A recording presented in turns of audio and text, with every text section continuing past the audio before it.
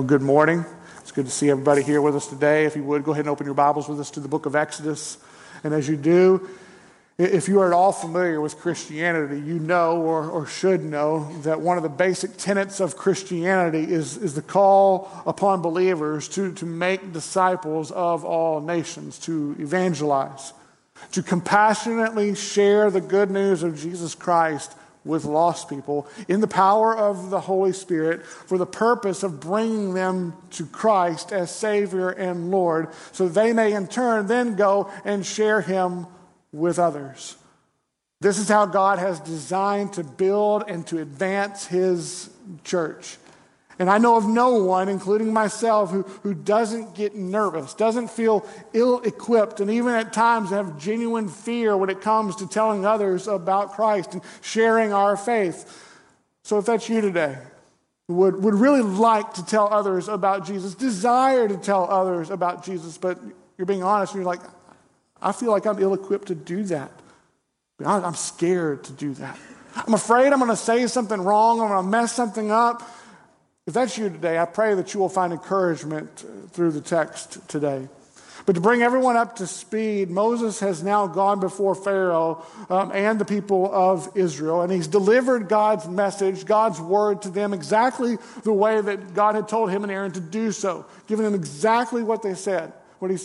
And the people of Israel, they believed. And then Pharaoh, he did not believe. And as a result of his unbelief, he brought even more affliction upon the people of Israel. And out of that affliction, they started to question God. They started to question the purpose of God. They started to doubt the faithfulness of God, started to doubt the sufficiency of God in fulfilling the promises that He had made, all because of the affliction and the circumstances that were upon their life. And out of those questions and out of those doubts comes God's response in the first 9 verses of chapter 6. God telling Moses and the people of Israel that they will see and they will know that He is the Lord. God reminding or teaching Moses of who He is as the all-sufficient and trustworthy God. And then out of that reminder, He says in verse 6 to Moses, "Say therefore to the people of Israel." And He follows with a 7-part promise that is rooted in His character and rooted in His sufficiency. Promising the people of Israel, I will bring you out. I will deliver you. I will redeem you. I will take you to be my people. I will be your God. I will bring you into the land. I will give it to you. God promising that He will do all of these things and kind of sign, sealing, and delivering this by saying, I am the Lord, the all-sufficient, all-knowing, all-powerful God. I will do this. And after this, Moses gathers the courage to go before the people of Israel once again and tell them all that God has said, to lay out all the promises that God has set forth and said, I will, and I will, and I will. He goes before the people and He delivers these truths to them. And how do they respond in verse 9? Moses tells us, not well. Not well. They hear all of these promises, all the things that God has said He is going to do, and they did not listen. They didn't believe. Why? Verse 9 tells us, because of their broken spirit and their harsh slavery. Their affliction, their suffering, their circumstances have broken their spirit to such a degree where they are having trouble believing and trusting in the promises of God. And that may be where you find yourself today. If that is where you find yourself today, questioning, broken, trouble believing the promises of God, then I would encourage you to listen back to last week's message if you have not already, and I would be happy to set up a time to get together and talk with you and encourage you in any way that I possibly can. But after being rebuffed by the Israelites in verse 9, we pick up with Moses today in verse 10, and now he's going before Pharaoh. Now, I'm going to tell you what we're about to read is going to be a lengthy set of passages, but follow along with me, preferably in your Bibles before you or on the screen if you do not have your Bible with you. Verse 10, chapter 6, so the Lord said to Moses, "Go in, tell Pharaoh, king of Egypt, to let the people of Israel go out of his land." But Moses said to the Lord, "Behold, the people of Israel have not listened to me. How then shall Pharaoh listen to me? For I am of uncircumcised lips. But the Lord spoke to Moses and Aaron and gave them a charge about the people of Israel and about Pharaoh, king of Egypt, to bring the people of Israel out of the land of Egypt. These are the heads of their fathers' houses, the sons of Reuben, the firstborn of Israel, Hanok, Palu, Hezron, and Carmi.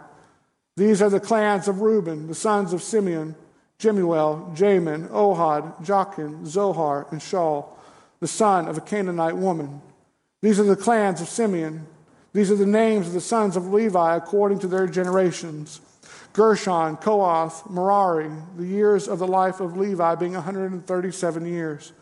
The sons of Gershon, Libni, Shimei, by their clans, and the sons of Kohath, Amram, Izhar, Hebron, and Uzziel. The years of the life of Kohath being 133 years. The sons of Merari, Malhi, Mushai. These are the clans of the Levites according to their generations.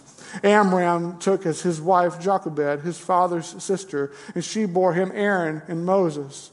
The years of the life of Amram being 137 years. The sons of Izhar, Korah, Nepheg, and Zechari. The sons of Uzziel, Mishael, Elzavan, and Zithari. Aaron took as his wife Elsheba, the daughter of Amminadab, and the sister of Nashon, and she bore him Nadab, Abihu, Eleazar, and Ithamar. The sons of Korah, Aser, Elkanah, and Abasaph. These are the clans of the Korahites. Eleazar, Aaron's son, took as his wife one of the daughters of Putiel, and she bore him Phinehas. These are the heads of the fathers' houses of the Levites by their clans. These are the Aaron and Moses to whom the Lord said, "Bring out the people of Israel from the land of Egypt by their host." It was they who spoke to Pharaoh, king of Egypt, about bringing out the people of Israel from Egypt, this Moses and this Aaron. On the day when the Lord spoke to Moses in the land of Egypt, the Lord said to Moses, "I am the Lord. Tell Pharaoh, king of Egypt, all that I say to you." But Moses said to the Lord, "Behold, I am of uncircumcised lips. How will Pharaoh listen to me?" And the Lord said to Moses, "See, I have made you like God to Pharaoh, and your brother Aaron shall be your prophet. You shall speak all that I command you, and your brother Aaron shall tell Pharaoh to let the people of Israel go out of his land. But I will harden Pharaoh's heart, and though I multiply my signs and wonders in the land of Egypt, Pharaoh will not listen to you. Then I will lay my hand on Egypt and bring my host, my people, the children of Israel, out of the land of Egypt by great acts of judgment. The Egyptians shall know that I am the Lord when I stretch out my hand against Egypt and bring out the people of Israel from among them." Moses and Aaron did so. They did just as the Lord commanded them. Now Moses was 80 years old and Aaron 83 years old when they spoke to Pharaoh. Now, when I first began to look over this text, even kind of several weeks out and kind of looking ahead and knowing kind of what was coming, I'll be honest, when I looked, I was genuinely like, what in the world am I going to do with this? Kind of the first few verses, those first 4, 10 through 13, kind of gets off to a decent start right there of easily to understand in this mind of mine. I'm like, okay, I'm following. And then all of a sudden, it's like, here's a genealogy. And it's like, what's up with this genealogy? It's even like coming from in the future back into this spot, kind of plug it in right here type of genealogy. And it's like, what's up with this? And then the text gives a brief recap of kind of verses 10 through 13 when you move to the rest of chapter 6. And then after that, we move into chapter 7, and we see Moses and Aaron being prepared to go before Pharaoh once again. And it's from all of this that we end up with our 4 points for today. Starting with number 1, that God's people are to deliver God's word. Look at chapter 6, verse 10 again. So the Lord said to Moses, "Go in, tell Pharaoh, king of Egypt, to let the people of Israel go out of his hand, out of his land." It's the call to go in and to do what God has called them to do and to say what God has called them to say. And as we see a direct personal application here for God's call to his children, his followers in Matthew 28:19, to go therefore and make disciples of all nations. Acts 1:8, and you shall be my witnesses in Jerusalem and all of Judea and Samaria and to the ends of the earth. God's people being called to share the good news of Jesus Christ with lost people all over the world. a theme that we have addressed several times in recent weeks, and we've addressed it several times in recent weeks because it continues to play itself out in the text that we're walking through. And like I said in my opening remarks, it is natural to see ourselves as being and feeling ill-equipped to do this, feeling ill-equipped to share our faith, to be ill-equipped to do what God is calling us to do. That's exactly what we see from Moses in verses 12 and 13. Moses throwing out two examples of why he sees himself as being ill-equipped to do what God has called him to do. One being his current circumstance. That can play an effect on us, can it? Our current circumstances, as his current circumstance finds him saying and asking, hey, the people of Israel have not listened to me. How then is Pharaoh going to listen to me? Thinking if the people of Israel, the people who are most likely to listen to him, are not going to listen, then how in the world is Pharaoh, who has already responded in unbelief, how's he going to listen to me? A genuine doubt and questioning that's coming into Moses' mind here. And I understand this.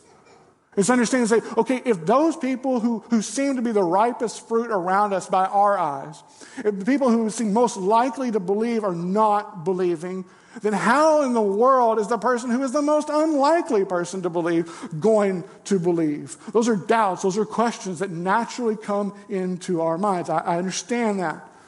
Doesn't make it right, but it's natural. And then two, he bases the not listening on his belief that he is from uncircumcised lips, which is another way of him saying, I'm not eloquent of words and in speech. He's already addressed this in previous chapters.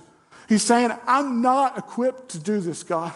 They're not believing me. I cannot do this. I'm not a public speaker. This is not my thing. Please get somebody else. And that's why God has already given him Aaron to be by his side. And again, I think it's natural to feel this way. I think it's even good to feel this way to some degree, especially when we begin to think about the task at hand. You think about the task that is placed before us, the call to go make disciples of all nations. Is that a small task? No, it's a big task. When we begin to think about the magnitude of the task that is before us, it's like, this is big. This is way bigger than me. Who am I to do this? And then we begin to think, man, this is eternally important. Like souls are on the line here. Like this is huge. And then we start feeling like, what if I mess this up? And we genuinely have this fear of like, I don't want to mess this up. Realizing like, there's stuff I don't know. Like what if somebody asks me a question that I don't have an answer to? You ever felt that way? Like you're just scared to death wondering if somebody's going to ask you a question like you're not going to have an answer to. And like then you're feeling like, who am I to do this? Who am I to do this? So in one sense, I believe this is both a natural and good place for Moses to be and for us to be, because it's the reminder that even in our most eloquent and persuasive words are not enough to soften a hardened heart or to bring a spiritually dead person to life in Christ. They're not. There is some real truth in saying, I can't do this. I can't do this. But our inadequacies, as large as they may be, and they may be large, aren't enough to absolve us of our responsibility to share and to deliver God's word. That's what we see in verse 13, with the Lord telling Moses and Aaron, this is what you are going to do. He's telling them, this is what you are going to do. The Lord hearing their excuse, but dismissing their excuse. No, he's not dismissing them flippantly, but he's dismissing them nonetheless because he's promised to do everything. He's told them, I will do this. I'm doing all of this. All Moses and Aaron have to do is to go and to say what God has given them to say. Now, the same holds true with us. But then what do we find ourselves doing? We get so worried about our inadequacies and our perceived past failures, and we forget what comes before Jesus saying, go therefore and make disciples of all nations. And what comes before, you shall be my witnesses. We forget that the Great Commission doesn't start in verse 19 of Matthew 28, but rather in verse 18 saying, all authority in heaven and on earth has been given to me. Go therefore. The therefore being therefore because it's pointing us back to the fact that Christ is the one who has all authority and we are going out under his authority, not ours. And then we forget in Acts 1:8, but you will receive power when the Holy Spirit has come upon you, and you will be my witnesses. Not in your power, not in your strength, but in the power of the Holy Spirit working through you. And that's what we can never forget. We're not going out under our own authority or sharing in our own power. That's futile. But under the authority and the power of the Lord, the constant reminder that God is with us. And he promises he will bring out, he will deliver, and he will redeem his children. All we're called to do is to be faithful and to go make disciples, to teach people about Jesus and what it means to follow him. And what's crazy? What's absolutely crazy about all of this is how he uses ordinary people like us to do this. He uses ordinary people like us to do this. It's one of the big things that we should glean from a genealogy like this that we have in verses 14 through 25. Now, there's clearly way more in this genealogy than we have time to dive into today. But when we read a genealogy like this, we need to understand these are ordinary people who put their pants on one leg at a time or their robe on one, whatever. Like, you get the point. You've got names like Ohad, Kohath, Mahlai, Mushai. I'm sorry, but there is nothing about the name Mushai that is screaming out greatness and saying Mushai. Now that dude's got it going right there. He is going to be the premier evangelist right there, the premier priest. No. All these people, however, you know what they have in common? You know what they have in common with all of us in this room? Every single one of them is created in the image of God.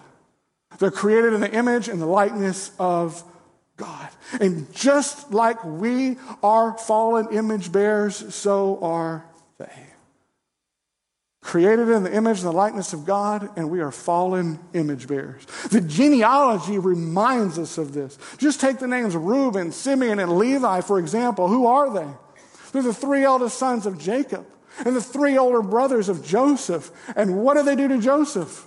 They sold him into slavery. Now, Reuben will try to say that he wasn't a part of that and that he kind of tried to look out. He's only looking out for his own interest. What we see is he's got some sinful brothers in here that are part of this genealogy. Then look at verse 15. And Shaul, the son of a Canaanite woman. And that's all we need to know right there to understand that Simeon sinned. Say that 10 times fast. He had a child with someone outside of the family of God. Not allowed. And then you've got Nadab and Abihu. Woohoo! Two eldest sons of Aaron. They'll be Levitical priests and will offer the wrong sacrifice before the Lord. The context tells us they're going to try to barge right into the most holy place of God uninvited. And what will result? They will be consumed by fire. What a genealogy, right? I don't know about you, but this genealogy comforts me. It's like taking your family to the state fair and you're like, well, we're all right. Like you just learned. Even here, these three brief examples reminding us that there are no perfect people in God's family tree other than Christ. None. No perfect people in God's family tree other than Christ. Even the tribe of Levi, the tribe of the priests, the ones who will stand before God and his people as intercessors, making sacrifices to atone for the sins of God's people. The ones who will have a divinely appointed representative enter into the holies of holies on a special day of atonement to make an atoning sacrifice for sin. They still have sins that need forgiving and atoning. The reminder that no one can achieve perfection through the law. No one. We have all sinned and fallen short of the glory of God. No one is righteous. No, not one. And this is where I would encourage you to take time, like later this afternoon, sometime today, to read Hebrews chapter 7. The mysterious and wondrous Hebrews chapter 7 that's pointing us to the one who has no father or mother or genealogy, has no beginning or end of life, but resembling the Son of God, continues as priest forever. Hebrews 7 talking about the mysterious Melchizedek, but also, more importantly, talking about the one who arises in the likeness of Melchizedek, who became a priest not on the basis of legal requirements, of genealogy or of law, but on the power of an indestructible life. This being Jesus, the guarantor of a better covenant. He's the one able to save to the uttermost those who draw near to God through him. How? How? By making intercession for them. Our high priest, Christ, is now sitting at the right hand of the Father, interceding for us, advocating for we who are his children, not based upon our merit, not based upon our works, not based upon anything we have done or will do, but completely 100% on his righteousness. Christ, the sinless Son of God, having taken our sin upon himself and placing his righteousness upon us, declaring us right before holy God. Oh, church, we could continue here for quite some time. But again, the reminder, there are no perfect people in God's family tree other than Christ. So God doesn't require our greatness. He doesn't require our perfection from us to carry out this plan of redemption. No, that's already been fulfilled in Christ. And that should be our chief motivation in desiring to share Christ. Oh, how rich his mercy is for us. Oh, how lavish his love is for us, that we want to make him known to others. We want others to know of this Christ and this love and this faithfulness. But if you're looking for an exemption from sharing the gospel, kind of like this doesn't apply to me kind of text, you have none if your name is written in the book of life. You have none if your name is a part of God's family tree. If you are a child of God, you have been called to go make disciples of all nations. No exemptions. And what follows are some incredibly encouraging reminders. Whether it's going to a family member, a friend, a neighbor, a coworker, a stranger, or across the globe. Starting with number 2. God is sovereign over his word. A helpful reminder. I need this reminder. Look how we're reminded of Moses' excuse again in verse 30. With Moses saying, I am of uncircumcised lips. How will Pharaoh listen to me? That's his excuse. That's his question. He's ill-equipped. The people of Israel won't listen to him. How in the world is Pharaoh going to listen to him? And what's the Lord's response? Chapter 7, verse 1. See, I have made you like God to Pharaoh, and your brother Aaron shall be your prophet. And what does that mean? It doesn't mean that Moses is God here, but that he's the one receiving God's word, and he's delivering it to Aaron, who is then responsible for sharing it. It means that these words have such authority that it might as well be God standing before Pharaoh and speaking, because these words are in fact God's word, which is true every moment we read and open the text of the Bible, whether it's open in the text right now or in your private Bible study. It is literally God's word to us. Find yourself discouraged, needing encouragement, needing correction, needing to hear from a word from the Lord, open up the text and pray in the power of the Holy Spirit to reveal the text to you, what he is saying to you in the text. God's word to us. Thus the continued instruction in verse 2. You shall speak all that I command you, and your brother Aaron shall tell Pharaoh to let the people of Israel go out of his land. But now imagine if you're Aaron here. Put yourself in Aaron's shoes. You're the one who's being instructed now to stand before Pharaoh, and it's out of your mouth that the words, let the people of Israel go, will come. Do you think he was nervous? I do.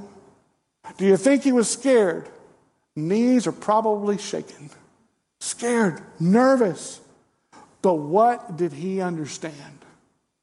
That he was a man under authority. He had no ability to stand up and say whatever came to his mind. He had to speak what God had given him to say and nothing less and nothing more. So, do you think he went before Pharaoh and told a bunch of jokes and some funny stories? No. Did he put together an eloquent presentation breaking down all the reasons why it would be a good idea to let Israel go and like a cost-benefits analysis of how it's going to benefit him here? No. What did Aaron do? He said exactly what God had given him to say. That's it. That's all he said. Again, that's why we preach and that's why we teach the way we do here at HPCC. Simply trying to deliver God's word to God's people, to make the point of the passage the point of the sermon, and resting in the fact that God is sovereign over his word. Our only responsibility being to deliver and to teach God's word. And this goes for all of us. Every single one of us. Our responsibility is to say what God has given us to say and to trust him with the results. And yes, there's a great mystery that comes with this. Our responsibility and God's sovereignty. People for centuries have lost a lot of sleep trying to figure this out. Like, how do I reconcile this? How do I reconcile God being completely sovereign and man still being completely responsible? How do I reconcile this? And here's the thing, you don't have to. They're friends. J.I. Packer, in his book Evangelism and the Sovereignty of God, which we have available out in the bookstall, writes, God's sovereignty and man's responsibility are taught to us side by side in the same Bible, sometimes indeed in the same text. Both are thus guaranteed to us by the same divine authority. Both, therefore, are true. It follows that they must be held together and not played off against each other. God is 100% sovereign, church. He is 100% sovereign over his word. And we are 100% responsible to believe and to share his word. Both are equally true. Which brings us to a very important application question. What if we don't know his word? What if we don't feel equipped or equipped to share his word? Maybe we're in a spot of like, hey, I want to be obedient here. I want to share the gospel, Jeremy. I want to tell others about Jesus. I want to be about making disciples. But I'll just be honest, I don't know how to do that. Well, if that's you, I'm going to tell you something. I think you're in a great place. I think you're in a great place because you are humbly saying you want to share. You are saying, I want to do this. You want to learn, but you need help. That is a great place to be in. So what do? You take every opportunity to learn. You take every opportunity to learn. And I'll be the first to tell you, this is going to take work. It's not easy. It will require time. It will require effort. It takes time to learn. How do we learn anything? By taking classes, by reading books, by spending time with those who are doing it, by observing, by practicing. Did you know how to swim the very first time you ever got in the water? No, none of us did. We don't just, now some take it more natural than others. But you don't just throw somebody in the water and be like, okay, swim. I guess they're going to learn one way or the other at that point. But that's not the best approach. I've taught many of swim lessons. But regardless of the age, there has been fear and trepidation at the start. Whether I have a little kid or sometimes the most fearful are the adults who don't know how to swim and they're getting in the water and they're like holding onto that life vest as tight as they can possibly hold on to it. Like, is this really snapped? There's something good about that. There's something good about having a fear and trepidation of the water. Why? Because it could kill you.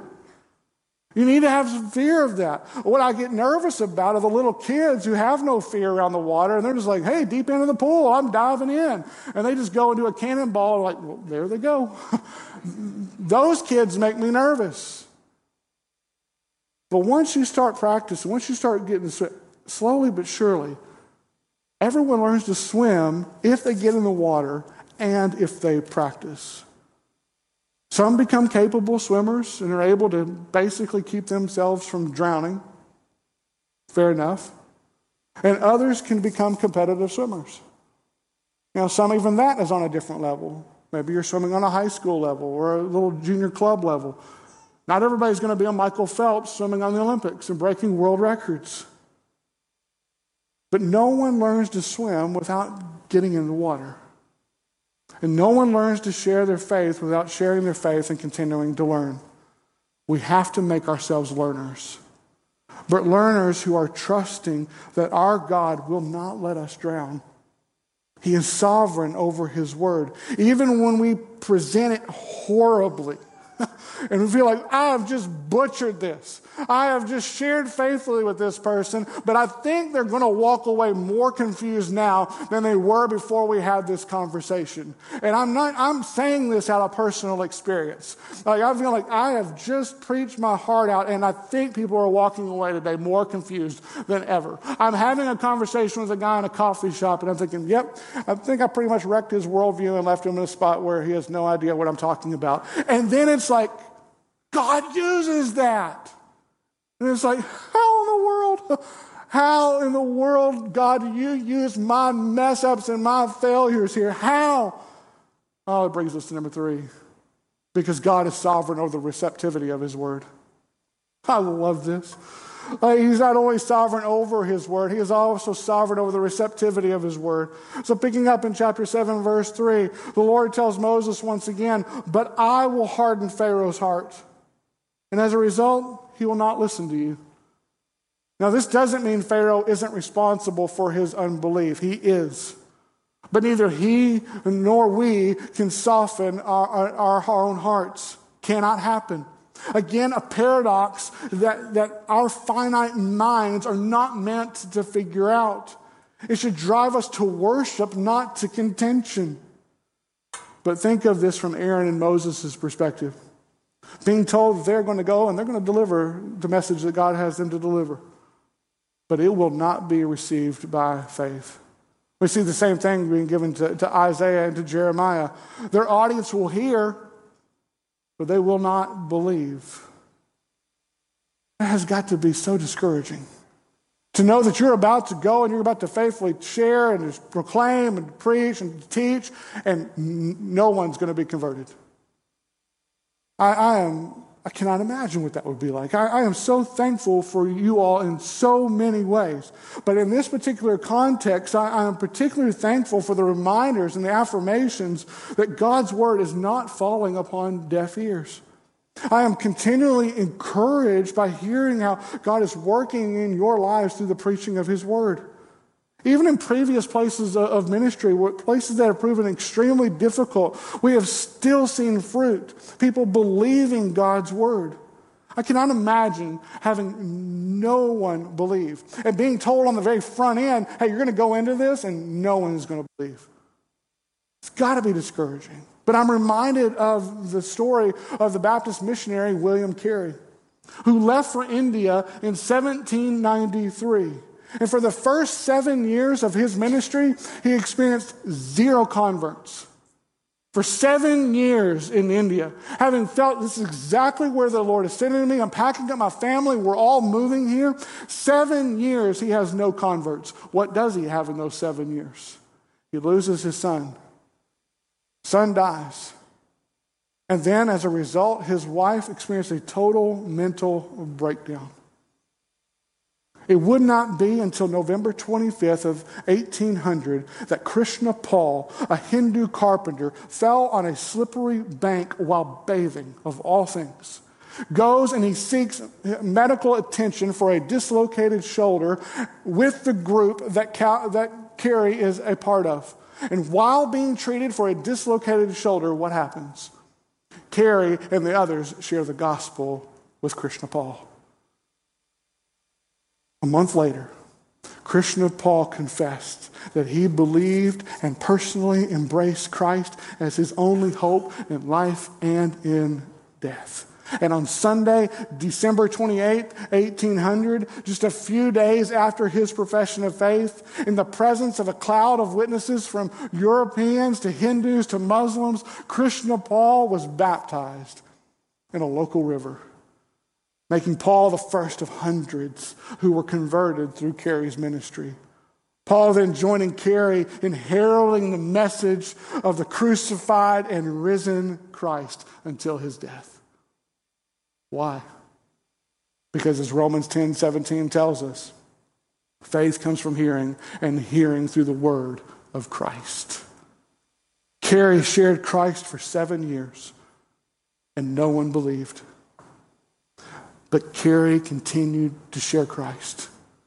He continued to pray for those around him to come to know Christ. And 7 years later, by the grace of God, Christian Paul believed. Paul began to share Christ with others, and others believed. So what are we to do? We are to preach Christ crucified. And we are to keep preaching Christ crucified. For the word of the cross is folly to those who are perishing. It doesn't make sense to those who are perishing. But to us who are being saved, it is the power of God. Therefore, we preach Christ, and we don't stop preaching Christ, and we leave the results up to the Lord. As the Lord tells Moses in verse 5, the Egyptians shall know that I am the Lord. The Egyptians will know. Now, as we will see, they won't believe, but they'll know. Which is the reminder that there is one day where every knee will bow and every tongue will confess that he is Lord. Some of us an understanding that they are receiving the judgment they deserve for not believing, and others who are crying out to him as Lord, and thank you for your faithfulness and forgiving me. Thank you for your grace that I do not deserve. And now number 4. God doesn't need our skills, but requires our obedience in delivering his word. Again, the paradox of God's sovereignty and human responsibility. Yet despite all of Moses' fears and all of his questions and excuses, we come to verse 6. And they did just as the Lord commanded them. And here's where we come to a very important reminder. There's a lot of reasons why we are to follow the Lord and obey his word. A lot. No doubt we should do it because we love him. Absolutely, we want to be motivated in our evangelism, in our works, in our zeal, by the lavish love that God has placed upon us. Motivated by love, yes. We should do it also because we love our fellow man, love God, love people. We want people to know Christ. Near and far, we want them to know Christ. We know the ramifications if they don't. We want them to know Christ. But when it comes right down to it, we're to go and we're to share and we're to make disciples because God has commanded us to go. He has commanded us to go. He hasn't said if you want to. He hasn't said maybe. He has said go. Which is the reminder that whatever excuse we're putting out there as to why we can't is not sufficient. We have to get in the water. We have to learn. We have to practice. You may never be an Olympic swimmer, just as you may never be an Olympic evangelist. But it's just as you can learn to swim, you can also learn to share your faith. Remember, God hasn't called you to be graceful. Hasn't called you to be eloquent. He has called you to be faithful. So maybe you're young. We have a lot of young ones who gather with us in our services, which I am so thankful for. Young ones, you are not too young to believe in Christ, and you are not too young to share Christ. I have been humbly reminded from many of the children of the good news of the gospel from a childlike faith perspective. Oh, that we as adults may learn from them. And for those who are, let's just say, a little bit more mature in age, you're never too old. Just look at verse 7. Now Moses was 80 years old and Aaron 83 years old when they spoke to Pharaoh. A reminder that we're never too old and we're never too young to do what God has called us to do. So when we get right down to it, are you a part of God's family tree? Are you a child of God? And if you answer no to that question, I want to ask you to repent of your sins and to believe in this God. to follow in the steps of Krishna Paul and thousands upon thousands and millions upon millions of others who have heard and seen and believed the truth of the resurrected Christ. Believe in him and claim him as your only hope in life and death today. And Scripture tells us everyone who calls upon him in faith will be saved. But if your answer is yes, I am a child of God, then you are called to go and make disciples of all nations. You are to share, and you are to teach, and you are to proclaim. You are to pray for people near and far without any discrimination to come to faith in Christ. And you are to leave the results up to God. And where you feel ill-equipped, and there will be many of places where we will always feel ill-equipped, you work to grow and become more equipped. You read your Bible first and foremost. And then you go and you read good books that we have in the bookstall and others. But then you say, well, Jeremy, but I'm not a reader. And maybe naturally that's not you. It may be difficult for you. I'm myself, I'm about a little under a 200 word a minute kind of guy. It takes me a long time to read. Well, my wife will read 800 to 1,000 words in a minute. And I can get frustrated at times. So like, man, she's flying through this. And I'm still on the first page. But if you are a Christian, you must become a reader. For the simple reason, that's how God has chosen to reveal himself to us, through his word. Another way to become equipped is to take classes. I'm teaching a class right now on Wednesday nights that just how to share your faith. Pretty applicable to the text today. Still have 2 more weeks to go, and this week we're talking about overcoming specific objections that people have. So if you're interested in being a part of that, we'd love to have you. We can get you more information. It's available on Facebook page, and you can reach out to me. Another way to become equipped is just start doing it.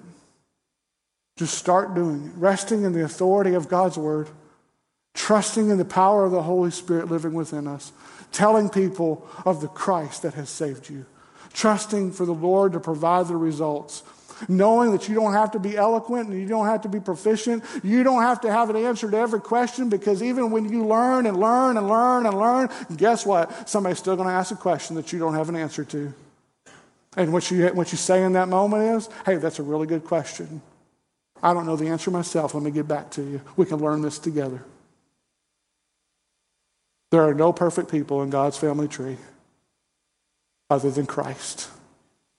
Let's rest in him today. Let's pray. Father, as we think about sharing our faith, as we think about telling lost people about you, we admit we have fears and insecurities. We fear how people will respond. We fear not having the right answers. We fear offending. And at the same time, we, like Moses, feel ill-equipped. We can't do this. So we ask you to give us a deeper confidence in your sovereignty and the word that you have given us to share.